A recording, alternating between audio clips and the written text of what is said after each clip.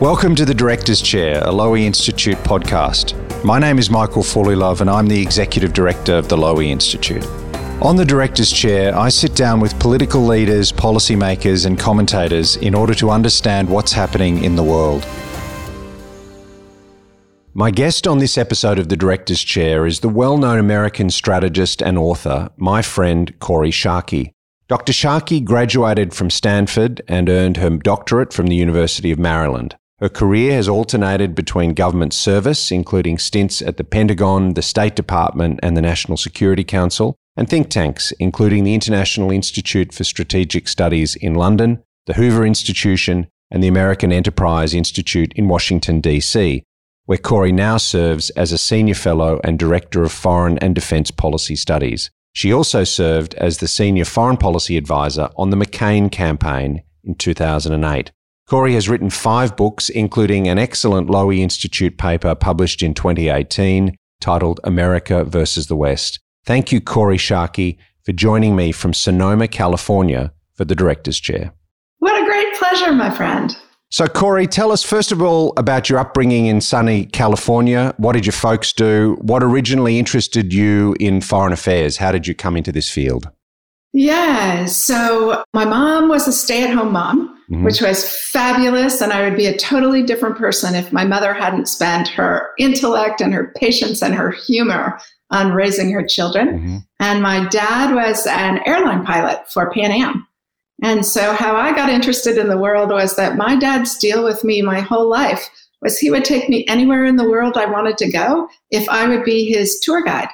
So I would check books on Tokyo or Sydney out of the Sonoma library and study up and then go someplace with my dad and show him around. What a tremendous introduction to the world. It was great fun. And of course, I'm a middle child, so it was the only time I ever had my dad's attention to myself. All right, so you had this introduction to the world via Pan Am. When you finished school in Sonoma, you decided to go to college in Stanford, and one of your mentors there, I think, one of your professors was Condoleezza Rice, later National Security Advisor and Secretary of State to President George W. Bush. Tell us a bit about Condi as a teacher. She's a magnificent teacher. And I was a dreamy, impractical kid that didn't have a plan for her life. And it was a huge benefit to me that when I graduated from Stanford with no plan and no job, Condi let me work as her research assistant for the year after I graduated. And it actually gave me the expertise that's been the foundation of my profession, because Condi had me researching for a book she actually never wrote that was looking at elite selection in the Soviet and American militaries. And so I spent a year reading everything written by and about the American military leadership. What gets people picked for top jobs? What's the texture of the culture? What do they care about? One of the things that I learned from that was that the Soviet leadership all wrote like they were MIT engineering professors. And of course, the Americans all wrote about leadership. They all wrote about how do you motivate people to do hard, dangerous, important things. Speaking of hard, dangerous, important things, your PhD. You went to the University of Maryland and I think you did a master's and a doctorate there. Tell us about that and how that kind of informed your worldview and your career.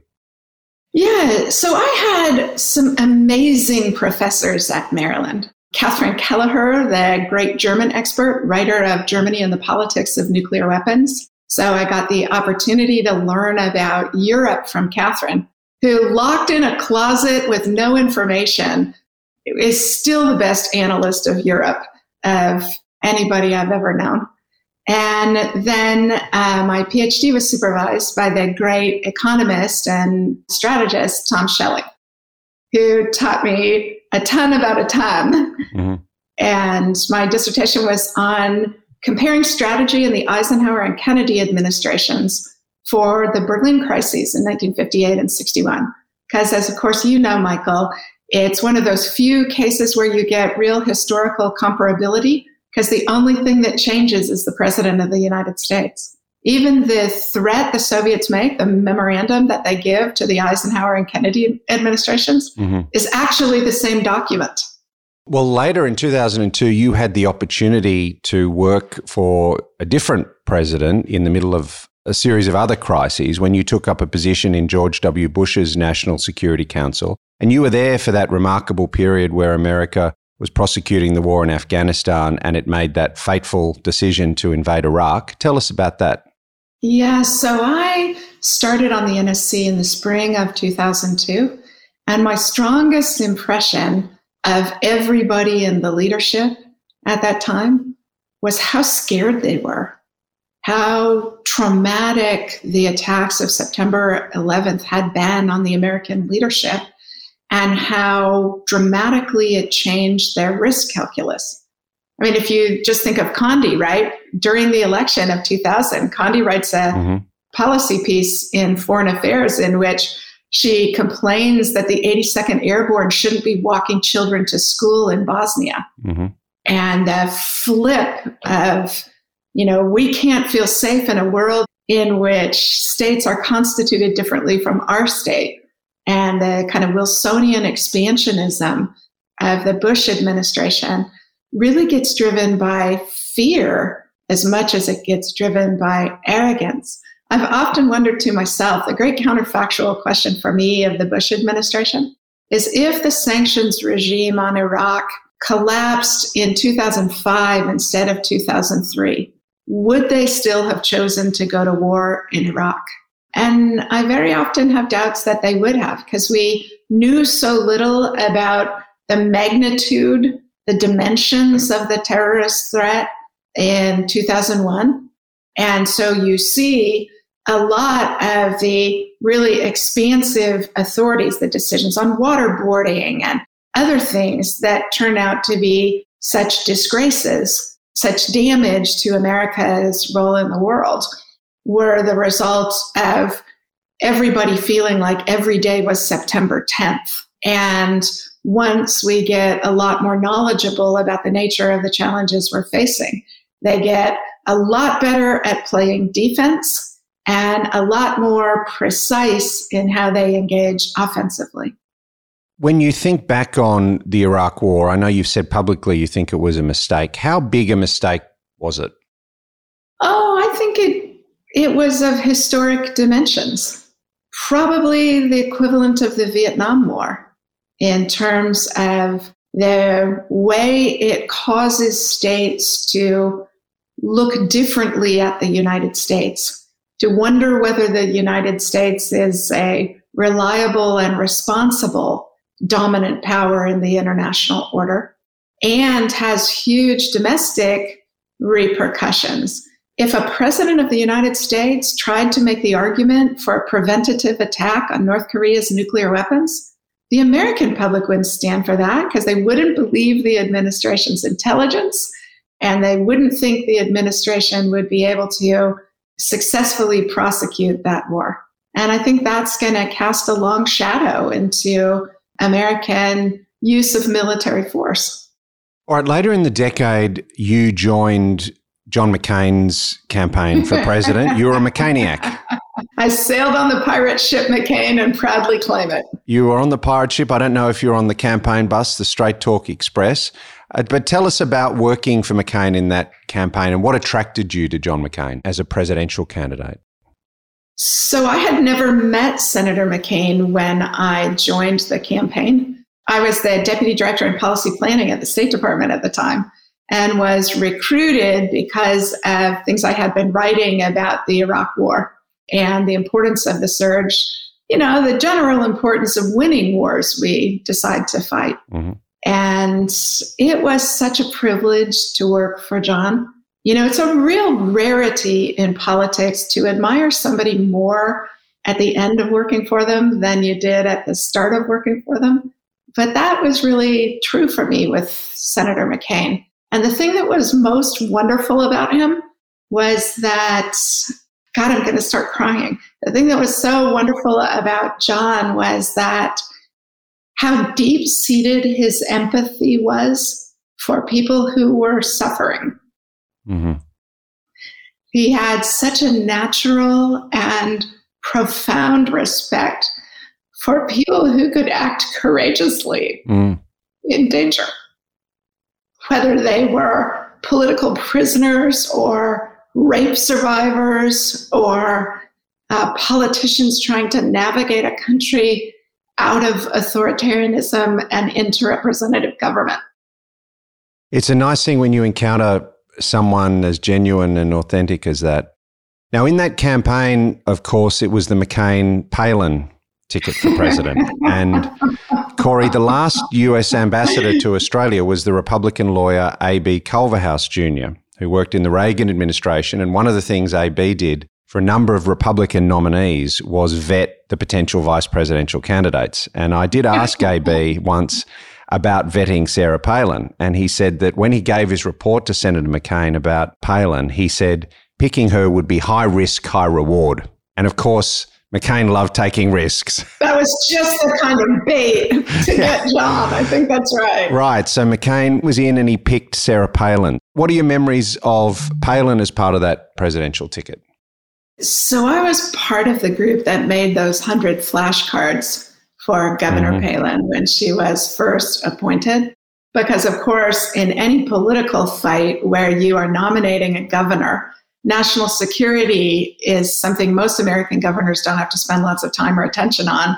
So it was easy to anticipate that she would be pushed to answer those kinds of questions early. And also, John was so old that the suitability of his vice president on day one was a subject of legitimate public interest. And what I remember about Governor Palin was that within the space of about 24 hours, she could get the answers to all of those 100 flashcards.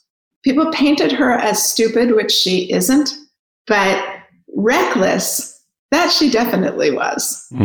And there's probably a reason not a lot of successful national political leaders come from Alaska, because it's a very unique ecosystem and everybody at the senior levels of politics knows everybody else. One of the people who, after the appointment, got sent up to Alaska to kind of see whether there were any local political issues we were going to have to deal with, that guy was actually a lawyer, a prosecutor in the Southern District of New York.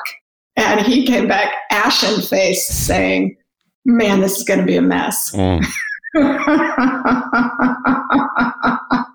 You know, I'm always intrigued by that choice because apart from her sort of fitness for office or her background in Alaska, she had a very different approach to politics from McCain. And I mean, some people argue that it was the energy and enthusiasm that Palin brought that started to change the Republican Party and in some ways paved the way for Trump. I agree with that. Is that a sort of negative part of McCain's legacy that he helped inadvertently perhaps to change the Republican Party that he served for so many years, even though he was always very loyal to Palin and never criticized her? I wonder what he thought about that appointment in retrospect. So it's a really good question. And I agree that Palin's selection, her elevation onto a national ticket, is the right precursor for President Trump and Trumpism as a major force in Republican policy. The rejection of elites as bringing any particular expertise to a problem, the populism, and as you said, the dynamism and energy that she brought. I wasn't involved in the vice president selection. My recollection from the time was how very badly Senator McCain wanted to choose Senator Lieberman. And the Republican establishment bridled at having a Democrat as the vice president for a Republican ticket. And that left John sort of at loose ends. And looking at the next generation of Republican leadership, you know, Paul Ryan, John Thune, Governor Palin, I think you're right. The high risk, high reward choice appeals to him very much.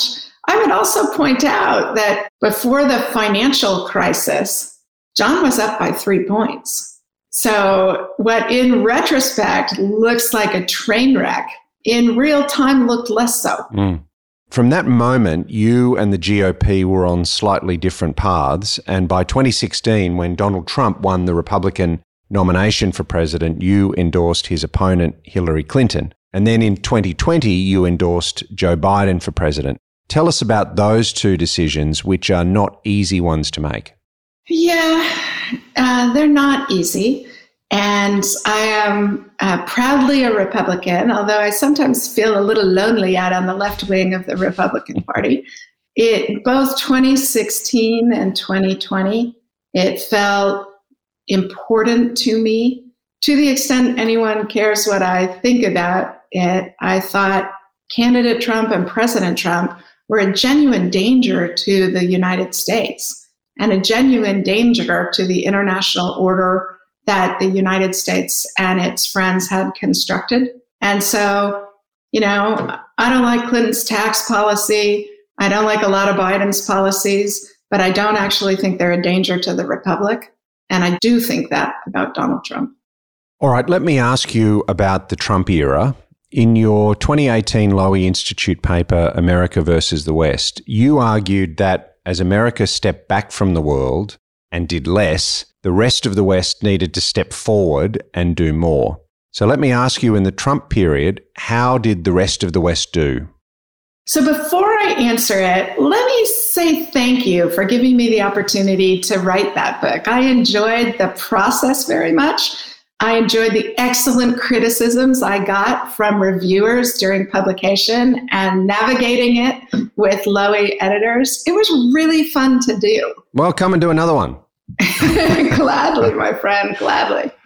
You're right. My thesis in the book was that one way to handle American retrenchment, or what comes during the Trump administration, which is the willful destructiveness of the liberal order, was for the middle and smaller powers who are great beneficiaries of this order and understand that. Australia understands it, Germany understands it, Japan understands it, Britain understands it, France understands it, Canada understands it. For those countries to band together more effectively and to take actions that at a minimum could stabilize the system and buy time, and on the more ambitious end of their potential success, could do what John Eikenberry, the great theorist of the liberal international order, argued, which is that its ultimate proof is that it should no longer rely on American power in order to sustain itself. And I think middle powers actually did great. I mean, in particular, Australia, which is the frontline state facing Chinese predatory behavior and malevolence. Australia's decision before the American decision to exclude Huawei from its communication systems, the square-shouldered courage with which the Australians have borne Chinese economic sanctions and attempts to subvert Australian citizens to Chinese purpose, is a model for all of us. I hope I and my countrymen are as stalwart as Australians have been. And taking a lot of interesting political initiatives, the effort with Pacific Island nations to band together, the Australian-Japanese initiative for secure supply chains that my country hopes to be reliable enough to be allowed to participate in.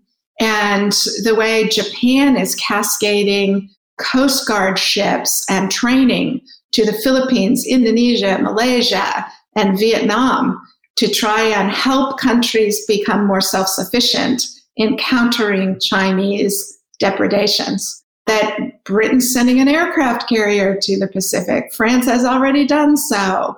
That Europeans begin to understand that as global powers, they need to care about the way China is trying to rewrite the rules and rewrite the map in Asia and beyond.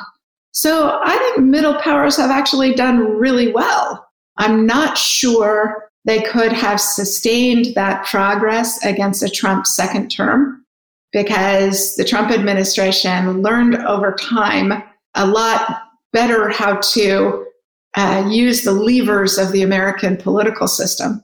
And I think, the president would very likely have achieved the withdrawal of U.S. troops from Japan, South Korea, and Germany in a second term, and a lot of other things that would have been more difficult for middle and smaller powers to substitute for American power.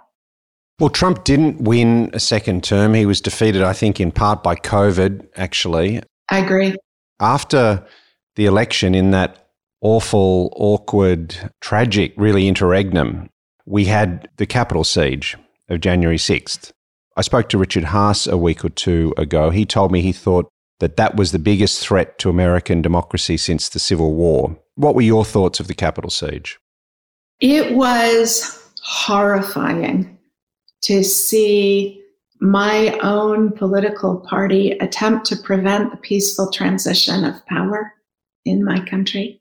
And I think the continued denial by so many of my fellow Republicans of the legitimacy of President Biden's election and the excuses they are making for the vigilantism whipped on by President Trump to attack the Capitol and do violence to our elected officials is a very serious and continuing threat to democracy in America. We have a lot of work to do. It really makes a difference that the FBI is not under constant political pressure by the White House not to prosecute white nationalists and vigilantes.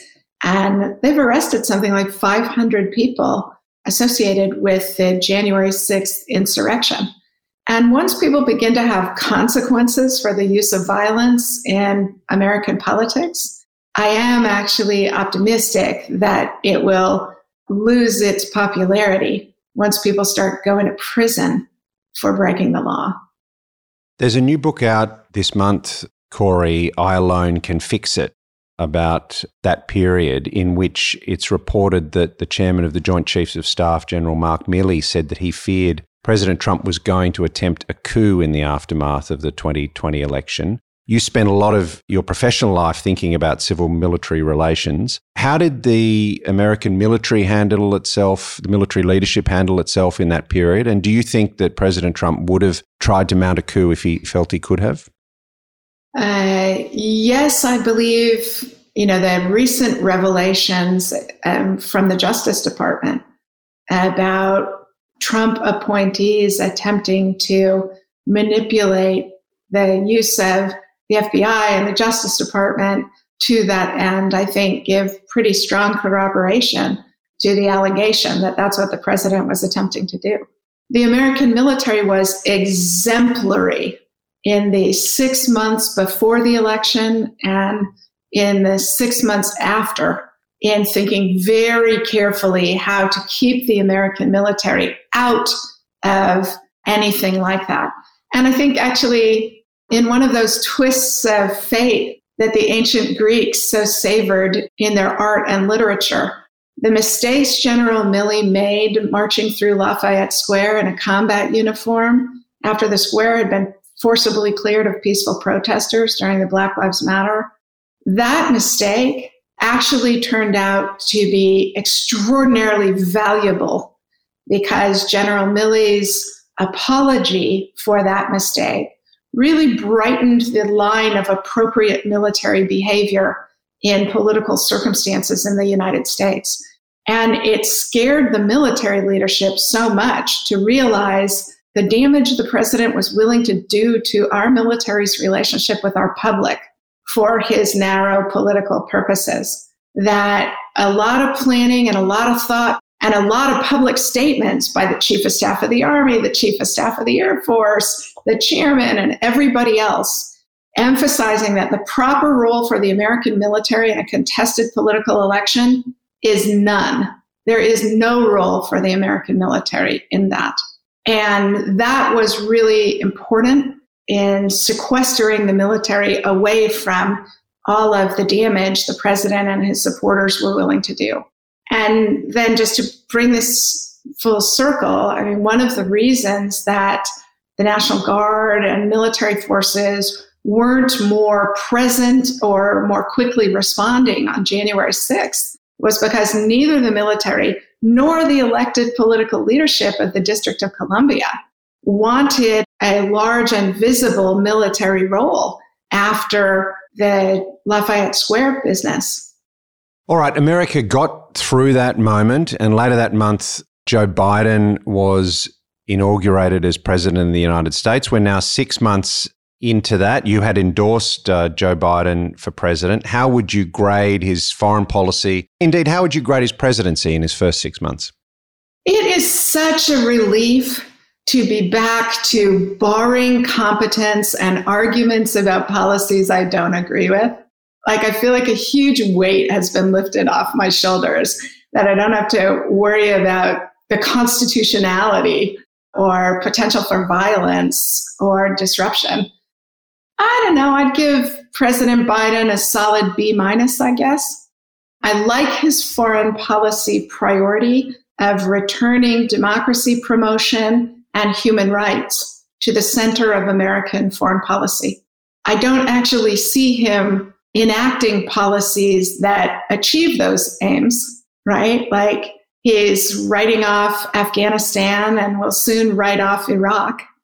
And the humanitarian consequences, in particular for women in Afghanistan, of us walking away from the progress we had been making slowly in that country. It's already eye-poppingly, heart-achingly bad, and it's going to get a lot worse. So I would like to see a lot more policies that do what they say. This notion that they have about a foreign policy for the middle class, I find puzzling and unhelpful, because what it looks to me like they actually mean is trade protectionism being dressed up as what the American people want.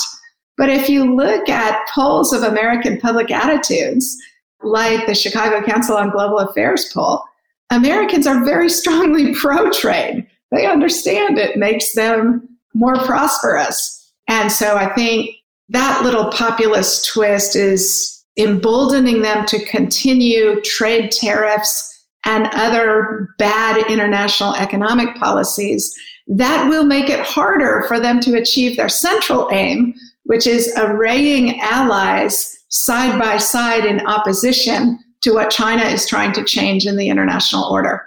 We actually need an economic policy that helps countries wean themselves off of reliance on China in sectors of their economy where they fear they will be vulnerable or taken advantage of by the Chinese. And again, here, the Australian-Japanese example of, after the 2010 when the fishing dispute between Japan and China, and the Chinese cut off rare earth supplies to Japan. The Japanese invested in mining and processing in Australia. They innovated to reduce their electronics production reliance on rare earths. That's really smart strategy. And I wish the Biden administration would get that smart in thinking about their international economic strategy. I also think they have a very assertive national security policy that they are failing to adequately underwrite with military spending, defense spending, that will make it possible to achieve it. I really worry about the gap between our stated policies and our ability to execute them. And I worry that adversaries are going to test that. And it seems to me that it's much cheaper to keep a wide margin of error than to have to prove that you are trustworthy, reliable, capable of defending your friends and your interests. Speaking of China, Kori, what is the sort of long-term settling point for US policy on China, do you think? I mean, the foreign policy elites, there's a lot of bipartisanship at the moment, and there's a lot of public feeling, especially I think in the aftermath of COVID, there's quite a lot of anti-China feeling. But there's also a counter-argument, which is that China is going to be the other big global power, and there's a lot of issues on which the United States can't progress, and indeed global cooperation can't progress without a positive US-China relationship. So what do you think is the settling point for US policy on China? I really like the way you identify it as a settling point, right? Like, what is the objective we are trying to achieve in our China policy? And I genuinely think it's unchanged across about the last 40 years. And it's the Zealot formulation. We want a powerful, prosperous China that plays by the rules, because China wouldn't have become powerful and prosperous without the international order of these rules that they are selectively abiding by. And it's not in America's interest, and I think not in our allies' interests, to allow a changing of the rules that are prejudicially favoring China at the rest of our expense. So I think that's what we're still going for. And the gears begin to mesh now in American policymaking. You know, Ray Dalio may still think there's no difference between investing in China and investing in the United States, but a whole lot of Didi investors doubt that that's true.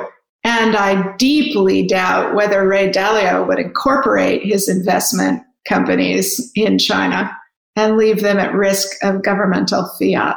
But he's an outlier. And I think money's still sloshing into China from Wall Street, but Congress is getting smart enough to begin to legislate. Regulatory bodies in the government are beginning to think very seriously about where are our strategic vulnerabilities and how do we prevent American companies, for example, from abetting Chinese technologies for surveillance.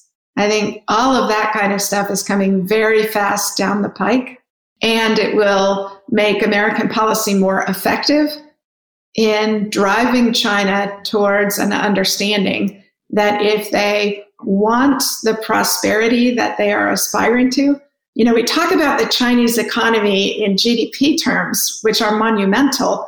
But wealth, as my colleague at AEI, Michael Beckley, points out, wealth actually matters probably more than GDP. And per capita GDP in China is roughly equivalent to Mexico or Mozambique. So there's a long striking distance between that and supplanting the countries, all of whom are politically liberal institutionally, that have found a way to navigate the middle income trap and become prosperous service and creative economies. And how important is the Quad in all this? The first multilateral leaders meeting, I think, that President Biden convened was the leaders of the Quad a few months ago. What are your hopes for the Quad? I think it's hugely consequential. And it may well be the best foreign policy achievement of the Biden administration so far, that they got the vaccine initiative moving in the Quad to demonstrate that the cooperation among India, Australia, Japan, and the United States isn't strictly military. It is about cooperation that solves international problems to our mutual benefit. And I think, you know, India is often thought of as the weak link in this chain, the one most hesitant to appear aligned with any other, and the most reticent to be engaged in cooperative military activities. And again, China's behavior is what's driven India into deeper cooperation in the Quad. It's not anything, not any genius your, my, or Japan's government has done. It's the aggression China has perpetrated in the Himalayas and elsewhere against India. And so you begin to see a pattern of cooperation in Asia, much like the cooperation among the English-speaking countries and among the liberal democracies, which is that when the world feels scary, we feel safest holding each other's hands. All right, finally, Kori, I want to come back to your current work at AEI. You and I got to know each other when you were appointed the deputy head of the International Institute for Strategic Studies in London. But in recent times, you've returned to Washington. You've come back to AEI, which is a conservative think tank. You've spoken today about some of your disappointment with today's Republican Party, but you've also said you're a proud Republican. How have you found it to return to Washington, to return to the capital of your country as a proud Republican, but to a capital where a lot of the Republican Party has been Trumpified. How do you square that circle? Yeah, that I have to do a better job about winning these arguments, right? Because there's no substitute for winning the political argument. The American system was designed by people who fear consolidation of power. And so, the competing interests that are built into the American political system because they represent the political culture of my loud, disputatious provincial country, mean that, we fight our way through these things. Possibly my favorite description of Americans ever was given by British historian Bertha Ann Reuter in 1923. And she said, Americans are a people so extreme in politics or religion or both that they could not live in peace anywhere else. And we are in one of those tumultuous periods where we are redefining what it means to be conservative. And it's actually a privilege to try and participate in that fight and to be part of an institution that views itself as providing policy answers to the conservative side of American politics.